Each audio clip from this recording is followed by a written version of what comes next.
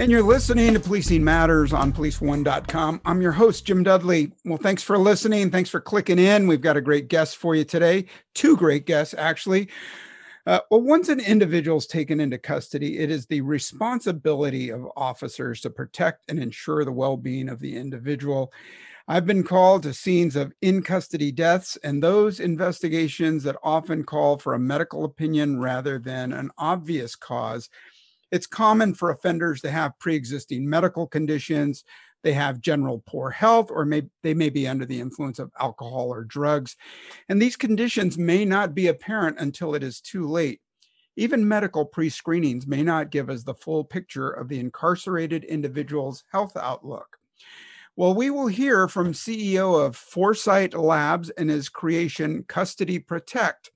It's a new device that monitors custodies in real time to alert officers of any health emergencies while they are in custody. And John DeFalco is the CEO of Foresight Labs. He's a Silicon Valley executive who's built software for Cisco Systems, Adobe, Autodesk, and others for 2 decades. Well, now he's brought together a team of artificial intelligence engineers and SOCOM veterans to build public safety solutions. With him today is Ian Ostier. He is a former Marine and a former member of the Intelligence Committee. And it's great to have you both on the show. Welcome. Thanks for having us. Thank you very much, Jim. Great to be here. So why don't you give us an overview? John, tell us exactly what's Custody Protect? How's it work? How'd you think about it? So Custody Protect is a system of sensors and apps that the police and corrections folks will use on people that they detain that monitors those detainees continuously to detect any sign of risk in case they need medical help. And the way that we came up with this is that I've got a lot of friends in law enforcement and corrections where we would just kind of talk about the challenges that they've got in safely arresting and detaining people. And you know, the drug epidemic that's all over the country has made a hard job an impossible job. And the reason being is that, you know, drugs are making people incredibly fragile. And it's really, really tough when you take someone into custody. They can have all kinds of problems where officers have no way of knowing what's going on.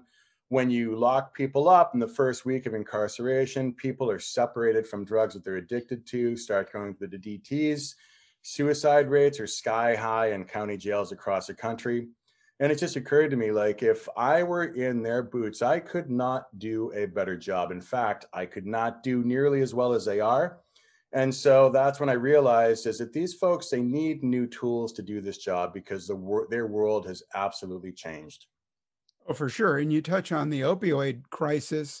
Here in San Francisco, we had over 700 for the last 12 months of 2020.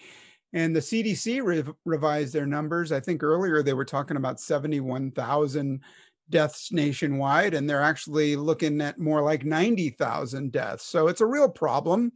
And like we just talked about, the health conditions of these individuals is unknown. They get booked into custody and they go in a cell, and then they're ours, right? They're ours to check on. So tell us about some of the successes so far.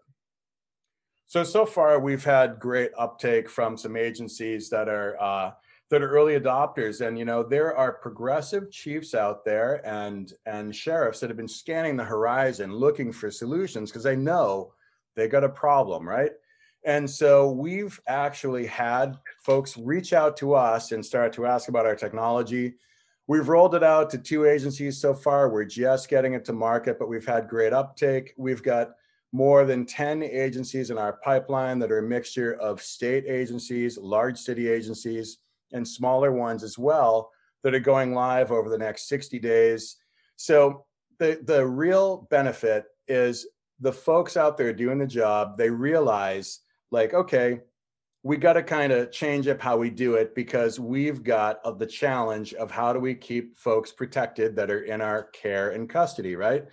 So the great wins we've got is that folks are out there that are supporting this, rolling it out. We've even had support from unions because the union folks realize, hey, we got to not only protect our custodies, but now with reform coming down the pipeline, even at the federal level, we got to protect our careers, our livelihood. So like we need stuff that will have our backs. So we've had a lot of wins across the board. Well, clearly there's a market out there, right? You have 18,000 law enforcement agencies in America.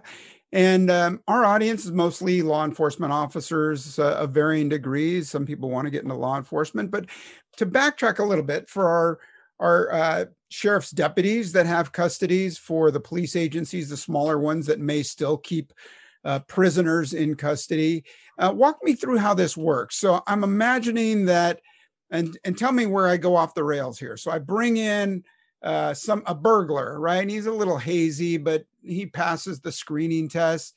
And then what, you put a Fitbit on him? You put something around his chest? How's that work? Starts before that. It actually starts before. So I'll have Ian kind of walk you through the process. So honestly, it's not just the person that you bring in to put into a detention facility. It's the person you arrest on the street. So basically, we've pioneered two models. One that is light and easy to take to the field. So an arresting officer can immediately, after an individual is cuffed, put our product on him and start monitoring his health. And the idea being that as soon as possible, we want to put this monitoring into effect in case that person is near the ragged edge, just ingested a stash of whatever. And we just don't want to have the problem in the street. George Floyd, Freddie Gray, who'd been arrested so many times before, had complained about his health issues, but maybe they didn't listen so closely because he had complained before.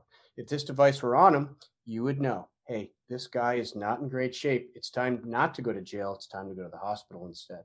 So once the cuffs go on, the sensor goes right on the wrist when you're out operationally on patrol.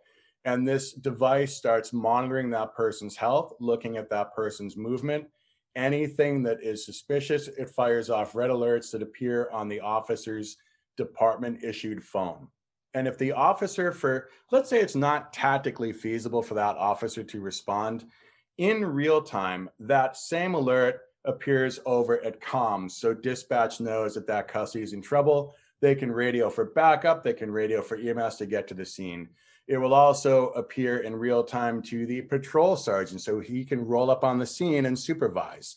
It will go to the OIC, the officer in charge for that duty shift, so that you have accountability and transparency. When we detect a problem with the custody, the officers on scene get alerted, the supervisors get alerted in their hierarchy for that duty schedule, and then comms gets alerted so that everybody is kept in sync for situational awareness. Oh, that's great. So, well, thanks for clarifying that, Ian. So you can have the cuffs on and then it slips right over, maybe above the cuff, and it's worn on the wrist. You got it. Slip above the cuffs, and it's a very small package that would be very easy to put on a duty belt or anywhere on your person. Fits in a mag pouch, very easy. Couple ounces. Okay, so wow, you're ahead of the game. So in the field, transporting to the facility, anytime there's a life-saving issue, it's apparent. You got it. Keep it on during transport. So I can't tell you how many times I've heard the story of, I'm transporting the guy and he had a stash that we missed during the pat down. He fished it out while cuffed, swallows it to get rid of evidence, ODs, and dies. And it's a story that plays out over and over. Like in the moment, look, the detainee is desperate. They're terrified. I get it. They're trying to figure out any way out. They make a bad call and that kills them. And the officer has no idea what's happened until the drug toxicology and autopsy is, and it's too late. This technology is predictive, where you swallow that stash as a detainee and we detect those changes in your heart rate and fire off our alerts, where we've got a golden window where we can get that detainee help and detox them right there and then with paramedics, where you can save the person's life and stay out of the headlines. Awesome. Well, that's good news for the transporting officer and the offender as well. So what have the challenges been? I saw briefly that the ACLU has challenges on just about any new AI. What's been your opposition so far?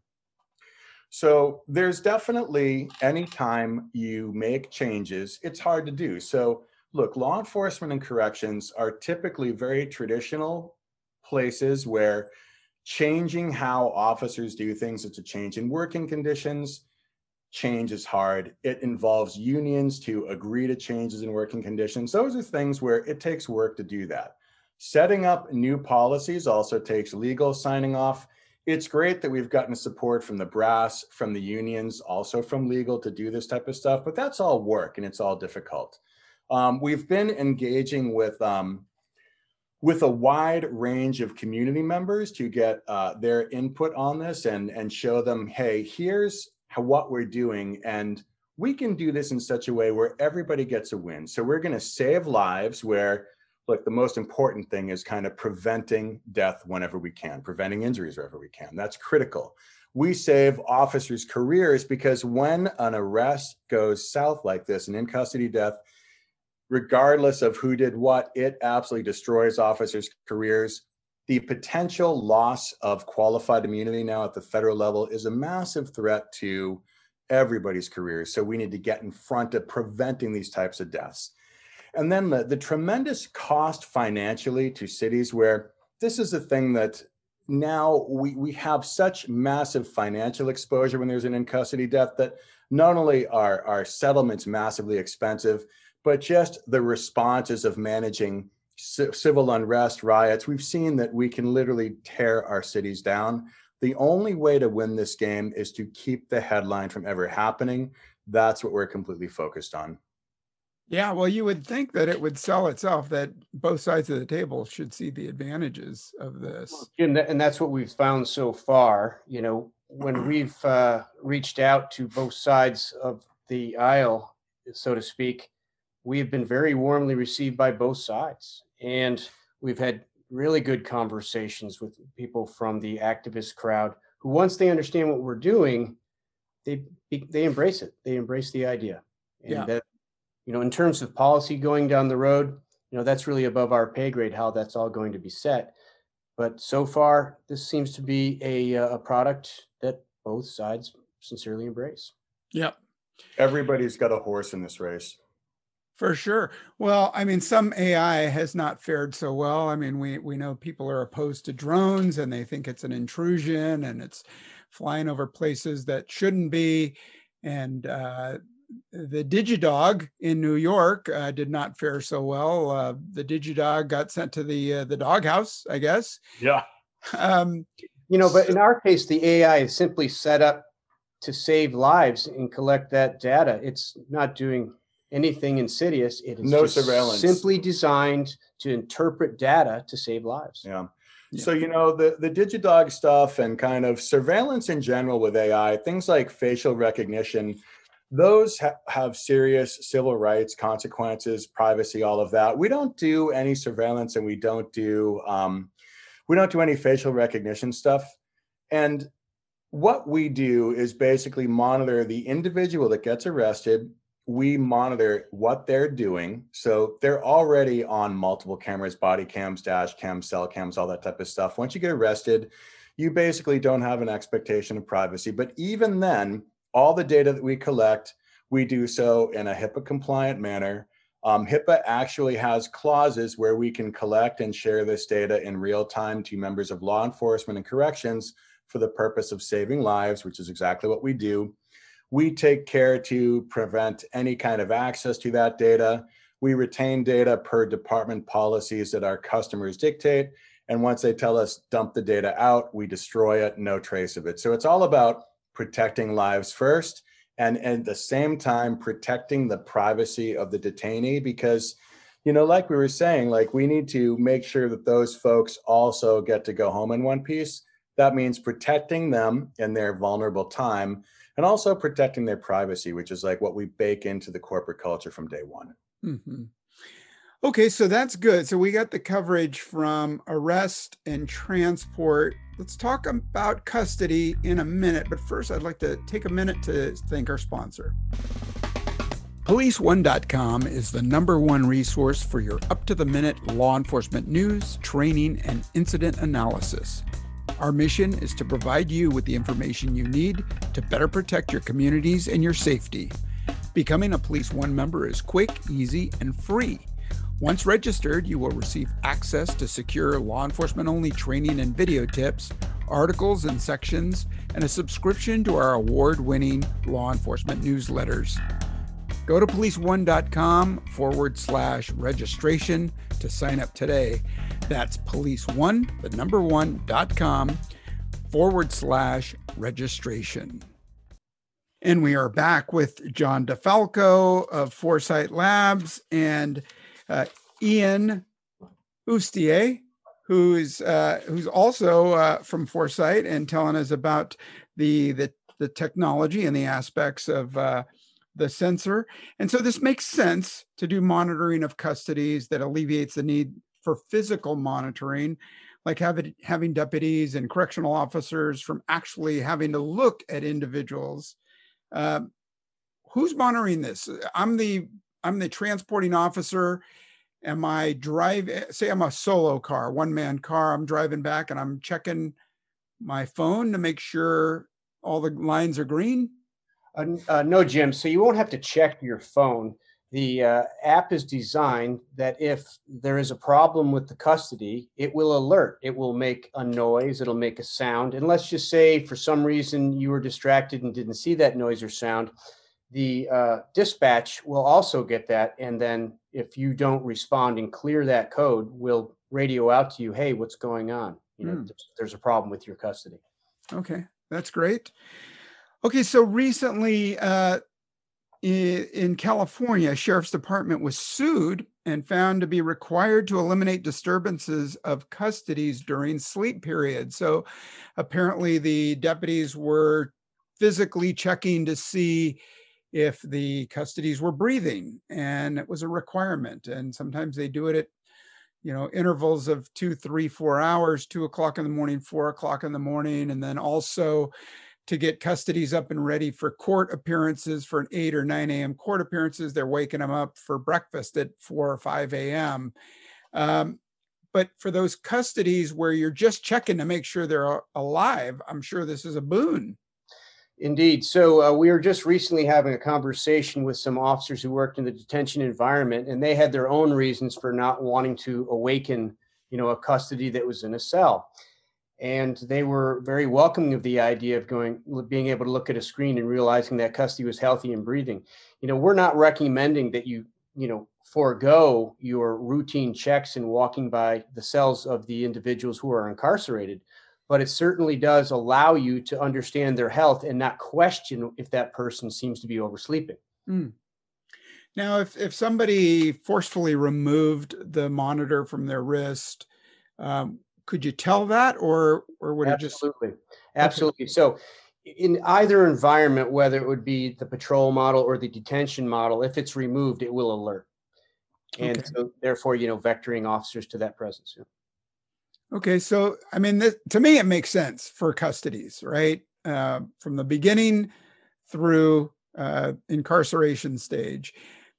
But now, in California and across the country, we are releasing, prisoners early release. They haven't served their complete sentence, but whether it's from COVID or overcrowding or what have you, we've released, 10, 20, 50,000 prisoners a year. And I'm wondering, are you thinking about this for parolees, people under supervision of the court?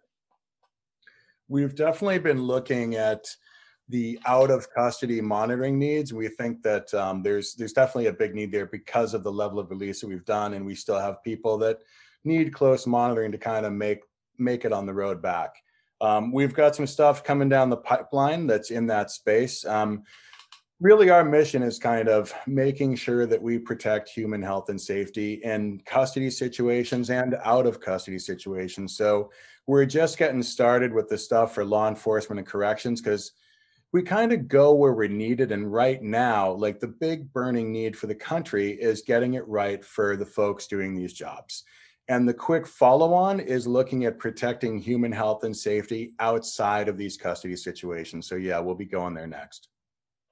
Yeah, I think there's a good fit there. I mean, we oftentimes, especially for early release, they may not have been through a drug rehab and they may still have that opioid addiction. And then, we're supposed to be watching them, but we, in all honesty, we just turn them loose and expect them to see a parole agent maybe every 6 weeks or so.